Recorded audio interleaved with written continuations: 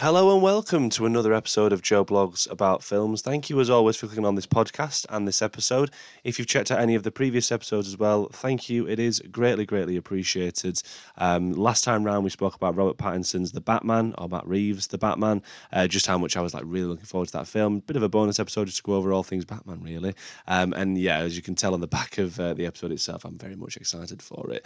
But it feels like it's been forever since I've actually sat down to talk about a film and, a film, review if that makes sense, because obviously there's a discussion about a trailer, but yeah, the last time round we spoke about anything was Venom Let There Be Carnage, and the film we're going to talk about today is complete opposite to anything like that, any Marvel, DC or anything. So again though, thank you as always for clicking on.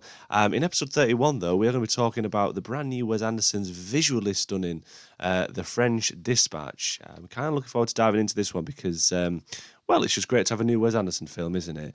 Very quickly, though, the podcast is available on Apple, Spotify, and Google Podcasts, also rss.com.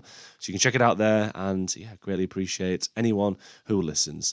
But yes, Wes Anderson is back with a brand new film, The French Dispatch, and went and checked it out at the weekend. It was a very busy weekend for films, obviously, because the brand new Dune film was released. Obviously, that seems to be everywhere at the moment. So the trailers and everything have been really, really hyping for that. And I am too, very, very, very excited to go check it out, having not really seen or heard too much about the story of Dune, which may surprise a lot. But I'm looking forward to seeing that. But me and my fiance, went to check out the brand new Wes Anderson film. My fiance is an avid Wes Anderson fan, so this was like top of the priority list, which is to be expected because, Wes Anderson is a fantastic director. If there's one thing that Wes Anderson has got, it's a stunning eye for film. I was chatting to one of my friends at the weekend as well about, directors and artists that have got their own voice, in particular, obviously, whatever that is, if that's in music or if that's in the film industry as well, and Wes Anderson is certainly someone that has that, that unique unique style of creating films. He's got his classic ensemble, massive cast, and this is no different with The French Dispatch. The French Dispatch is a love letter to journalists set in an outpost of an American newspaper in a fictional 20th century French city that brings to life a collection of stories published in the French Dispatch magazine. That's pretty much the synopsis. I had to double check actually afterwards because I don't know if anyone else is the same as me, but before I went to see this film, I didn't really know anything about it other than the fact that it was about a newspaper. I remember seeing the trailer a while ago, and obviously due to COVID, this was postponed, and it premiered at one of the festivals. I think it was July, summertime this year. So I'd seen a few reviews and a few tweets about this film and stuff, but I actually didn't really know too much other than it was about a newspaper, obviously helmed, by Bill Murray's character, who again, it's always great seeing Bill Murray starring in a Wes Anderson film. I literally I was worried about what I could and couldn't say on this podcast because I want to dive into a few things, not going over the entire plot of the film, obviously, but I had to double check and re-watch the trailer. Actually, I finished this and went straight back to watching the trailer just to kind of see what kind of what he's shown basically, so that I can kind of go over it. But yeah, so The French Dispatch, the film itself, is essentially three stories, which I presented to us, the viewers, throughout the course of the film. There's three different sections, three different stories of what would be in The French Dispatch, and for the most part, I thought it was a very good. It's very Wes Anderson. He's always got those classic shots of Wes Anderson where you might have one person right in the center of the frame, then someone to the right, someone to the left. The way he structures the film and he puts it's very it's classic Wes Anderson, and that's something that I really really enjoyed. In particular as well, what I liked about this is that it kind of sums up everything that he's done as a filmmaker in a way. And I was saying that a few weeks ago when I did the Malignant review, how almost like a tick box when James Wan, obviously, when the film came out for Malignant, it was like, all right, okay, so that's a nod to that, or at least that reminds me of this. And The French Dispatch has got a ton of those, whether that's, say those classic Wes Anderson sequences or shots, but also the use of animations as well. There was some great there was only brief, but there's some stop motion sequences in there, which again reminded me of like the likes of Isle of Dogs and Fantastic Mr. Fox, which is my personal favourite Wes Anderson film, is Fantastic Mr. Fox. This is again one of those classic Wes Anderson films, which on a stylistic approach and the way that the cinematography is, or just in general this story, it's very like immersive for me. Like, I don't know about you listeners, but when I see a Wes Anderson film in particular, I feel like I'm taken out of the real world and into his world, or this film's world. Sorry, for better phrase. I mean, I go to the cinema a lot, and that is pretty much why it's escapism. You leave everyday woes outside of the cinema doors. For me, anyway, as I say, I go in and it takes my mind off everything. I enjoy, visually what I'm seeing on screen. But Wes Anderson takes it to a whole new level, in The Lights of Grand Budapest Hotel or anything else, Moonrise Kingdom or whatever. The French Dispatch, I think, takes on another level of that. So, there's escapism, from the real world, but Wes Anderson will then take you from that escapism to another world almost. Like, it's everything about it, the aesthetics of everything that he does. It's just pure, like, wonderful craftsmanship, if I'm being honest, because yeah, like I did find myself completely entranced and almost like find myself, in this world that's obviously a fictional place, like the French Dispatch is a newspaper in a fictional French city, but it's so believable in the way that he, creates the worlds that he does. It's just marvelous, really, and that's why, he is undoubtedly one of the most appreciated and loved film directors, because his films are more than just stories. As I say, I think that he is very, very good at what he does, and which is why I was very open to seeing this film, albeit, like I said, I didn't really know too much about it. I just knew, as usual, there was going to be the classic Wes Anderson shots. It was going to be Wes Anderson here, and there was going to be a huge ensemble, cast, which again doesn't fail to disappoint. It's just that some of the parts of this film is a bit slower than other parts of the film.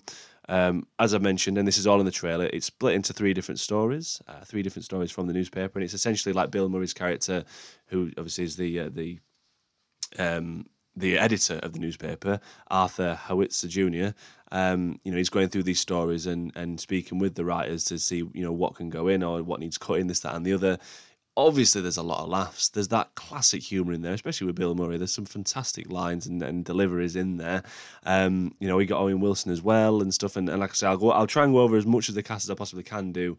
But it's such a big ensemble that I might end up like not mentioning too much about some of the characters or actors, but taking nothing away from anyone who's involved in this film, because as a creative piece, it is really good. It's just there's some elements of this that I was a bit like, or some story sides of it that I was like, I don't know, just weren't brilliant. But it's split into three parts of the film. The first one is called The Concrete Masterpiece. The second is Revisions to a Manifesto. And the third is The Private Dining Room of the Police Commissioner. And my favourite was The Concrete Masterpiece, which is the first part of the film. This stars the fantastic Benicio del Toro as Moses Rosenthaler. It also features Lea Seydoux as Simone, who was just on the back of a fantastic performance in the brand new Bond film, No Time to Die. So it was really great to see something different, having something different, and I think she does an excellent job as the model or muse for Moses Rosenthaler's, artwork. Benicio del Toro plays a prisoner, which is a bit of a bit mad, but a fantastic artist, and that story kind of goes on from there. But again, there's some excellent moments in this. I've already mentioned briefly about how it kind of like nods to other Wes Anderson films and such, or at least in this film it does that as a whole. But Benicio del Toro does this fantastic growl, very reminiscent of the fantastic Mr. Fox growl as well. So I was all for that. Like I say, I think that it was just another little dynamic to this very complex and scary character at times. Also in this segment is Adrian Brody. Just what he does best, Adrian Brody. I love him, even seen in Wes Anderson films, and there's some great like relationship and dynamic between him and Benicio del Toro's character. But the real heart of that is definitely Simone. Like, she is, Lea Seydoux's character is like the central and integral part of that story. The central piece in this big puzzle for Moses Rosenthaler. And I don't know, I think it was just really a lovely story in a way, a bit mad, but there's an excellent, obviously being a prisoner, obviously Benicio del Toro's character, there's an excellent sequence again, which fantastic use of like framing as well, which I forgot to mention, sorry, actually, that the majority of this film, The French Dispatch, is shot in a 1:37 aspect ratio, so essentially it's like a box, and I loved it. It also does very good work with the use of colour in the film as well. Again, a fantastic stylist approach is that it's not all in colour, quite a lot of it is in black and white, whether I think it's either to represent like the actual story side of things, it'd flipped to a black and white, so the story's been told, and back to colour for the present and for the person who's telling the story, or rather reading the details of what's going to be in their column for the French Dispatch. So I really like that. There are these moments, because the thing is, it does go to widescreen as well. But at times I forgot that it kept doing that, and my eyes got so used to the fact that we were in the box set that even when it was widescreen, I didn't realise it was it was widescreen until like the scene had done and we'd gone back to the 1:37 aspect ratio. So fair play again, and a credit to Wes Anderson because, like I say, he's just a visionary, really. Let's be honest. Yes. So those three. There's obviously Tilda. I think Tilda Swinton as well. He features in that side of it as well, and it took me a while to realise that it was Tilda Swinton. But like I say, the dynamic and relationship between Lea Seydoux and Benicio del Toro really steal the show in that first part. The second story, the revisions to a manifesto. I don't know. Like this one is definitely my least favorite, and it's a shame that it's the middle piece of the film. I guess it's. Well, I say it's a shame, but it's also kind of a good thing, and maybe that it is just the middle side of the film because you've got a fantastic actress in Frances McDormand, sorry, who again, like I say, is just brilliant. Like what a fine bit of casting as well, and just she is very, very good at what she does. And you're putting her alongside Timothy Chalamet, who is everywhere at the moment. Obviously, he's in Dune, and he's going to be the new Wonka. I don't know, maybe I was expecting more, but also stand out in that is Lina Kudry. And again, I apologize if I'm pronouncing that incredibly wrong. But she plays the character Juliet as well, and I'm suspecting we will again be seeing more of her in the future in other roles because a very, very up-and-coming star, which has got a lot to show, and she's great in this film. A very good Wes Anderson character. If you're a Wes Anderson fan, I'm sure that if you listen to this, you probably are.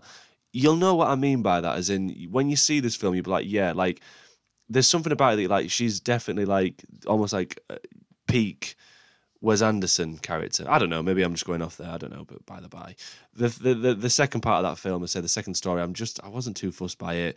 But then we come to the private dining room of the police commissioner, which stars the fantastic. I've already sung his praises on my Batman podcast, but the fantastic Jeffrey Wright, who plays Roebuck Wright, retelling the story of essentially a kidnapping that involves Edward Norton. Sorry, great seeing Edward Norton again. I always love him. I love seeing Edward Norton ever since I remember catching him in Fight Club many, many moons ago. I've been just hooked on his work since. And again, he there's some fantastic moments in this. In particular, the use of animation, like I've already mentioned, the stop motion or those classic Wes Anderson shots. There's some really good scenes, like with a prison break well, not a prison break, but like almost like a riot. There's a fight sequence, and he does this a lot in the film where rather than show us the fight sequence, he gets everyone to like stand still. And there's a few of these moments as well, like even not even the fight sequences, like just when going back to the first story, when we see his art, Benicio del Toro's art going over the world kind of thing, these like stop images where rather than have a freeze frame image, Wes Anderson's got the people just stood there, in a pose, but they're not frozen, like they're all wobbly on purpose, and I love that touch. Like I really love that touch, and it's those kind of things in this film that do make The French Dispatch. It almost reminded me at times of like a theatre production, like a stage production. The way that the scenes were changed, the fluidity of the scene changes, and the structure of that. I felt like, yeah, I was watching a theatre piece. I think there's even a scene in the film when it's there. There is a clip from a theatrical production of a story. And it could have just, like I say, it fit the film perfectly because it was almost like nothing had changed, we were just watching another scene in the film, and yeah, like it was very, very theatrical and grand in that sense as well, and I loved it. I thought that was really, really cool. And in this third part of the story, the private dining room of the police commissioner, there's a fantastic sequence of animation which I loved so much that I was like, I want to see a full Wes Anderson film like that. I want to see the next thing or the thing after that, or just some point in his film career that we get a full animation style of what we got in this sequence, because it was so good, so funny as well.